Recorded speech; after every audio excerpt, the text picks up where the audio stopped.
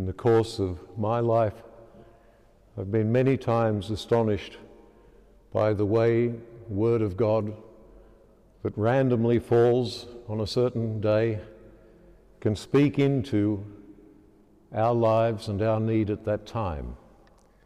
And certainly this morning, where the Scripture speaks so much of sickness and sickness unto death and of pain and of loss and of separation, it speaks very much into a world afflicted with the COVID-19 virus at the moment, to our fears, to our separation from one another, to the isolation that is going on.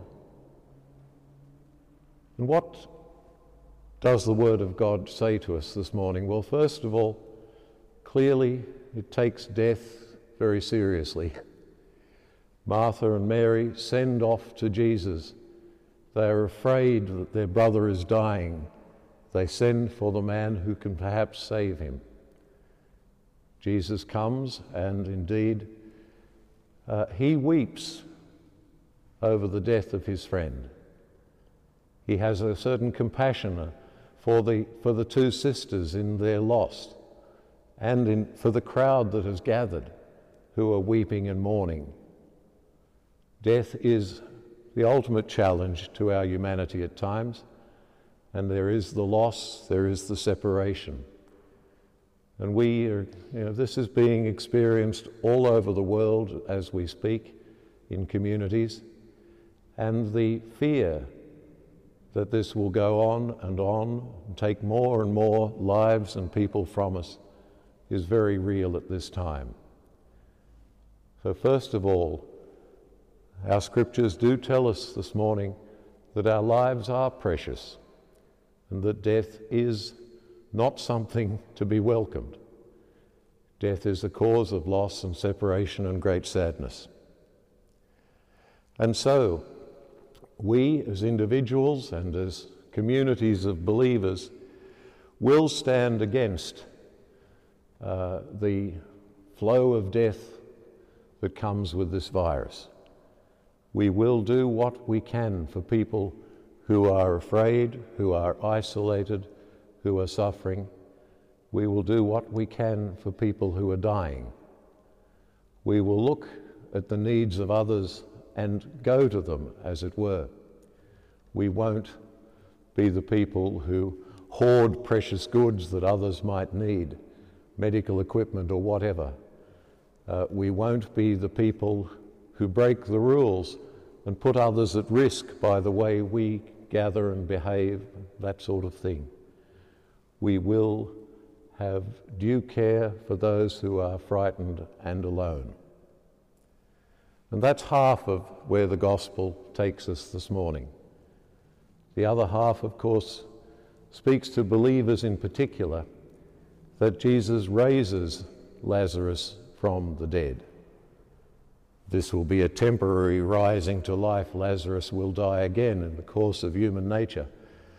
But it was, for those who surrounded Jesus, a sign that death was not the ultimate reality of life, a sign that the God who had given us life can restore life.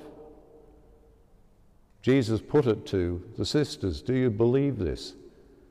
Anyone who believes in me will not die. Do you believe that?" And they reply, "We believe you are the Christ, the Son of the living God." And that's the other thing that speaks to us in this time of fear, of concern, of threat, that we do know that there is a God whose love has brought us into existence and who travels with us through our days. Jesus' words about, going up to Jerusalem, we won't be afraid, we are walking in the light.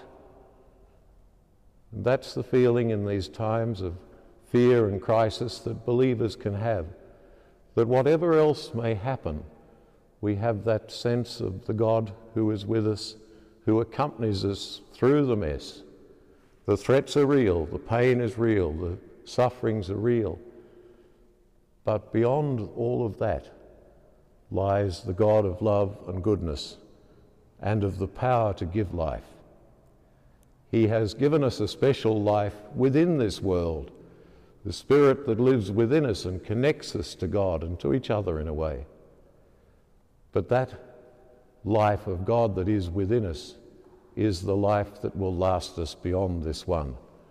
And so we move with a certain confidence even through the times of great trial, and that confidence, that sense of being ultimately in the hands of God, gives us the courage to do the things we need to be doing at this time for one another as well.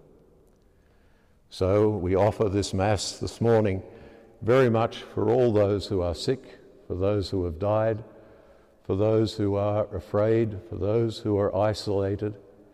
Christ offered himself for the world, and we gather around him in that offering this morning and say, Father, accept the life of your Son and pour out your blessings, your grace, your hope, your strength upon our troubled world at this time of need. We do believe that you are the resurrection and the life, and may that belief give us freedom to move graciously and helpfully and lovingly through this time of trouble for ourselves and for all of our neighbours. We ask this in Jesus' name.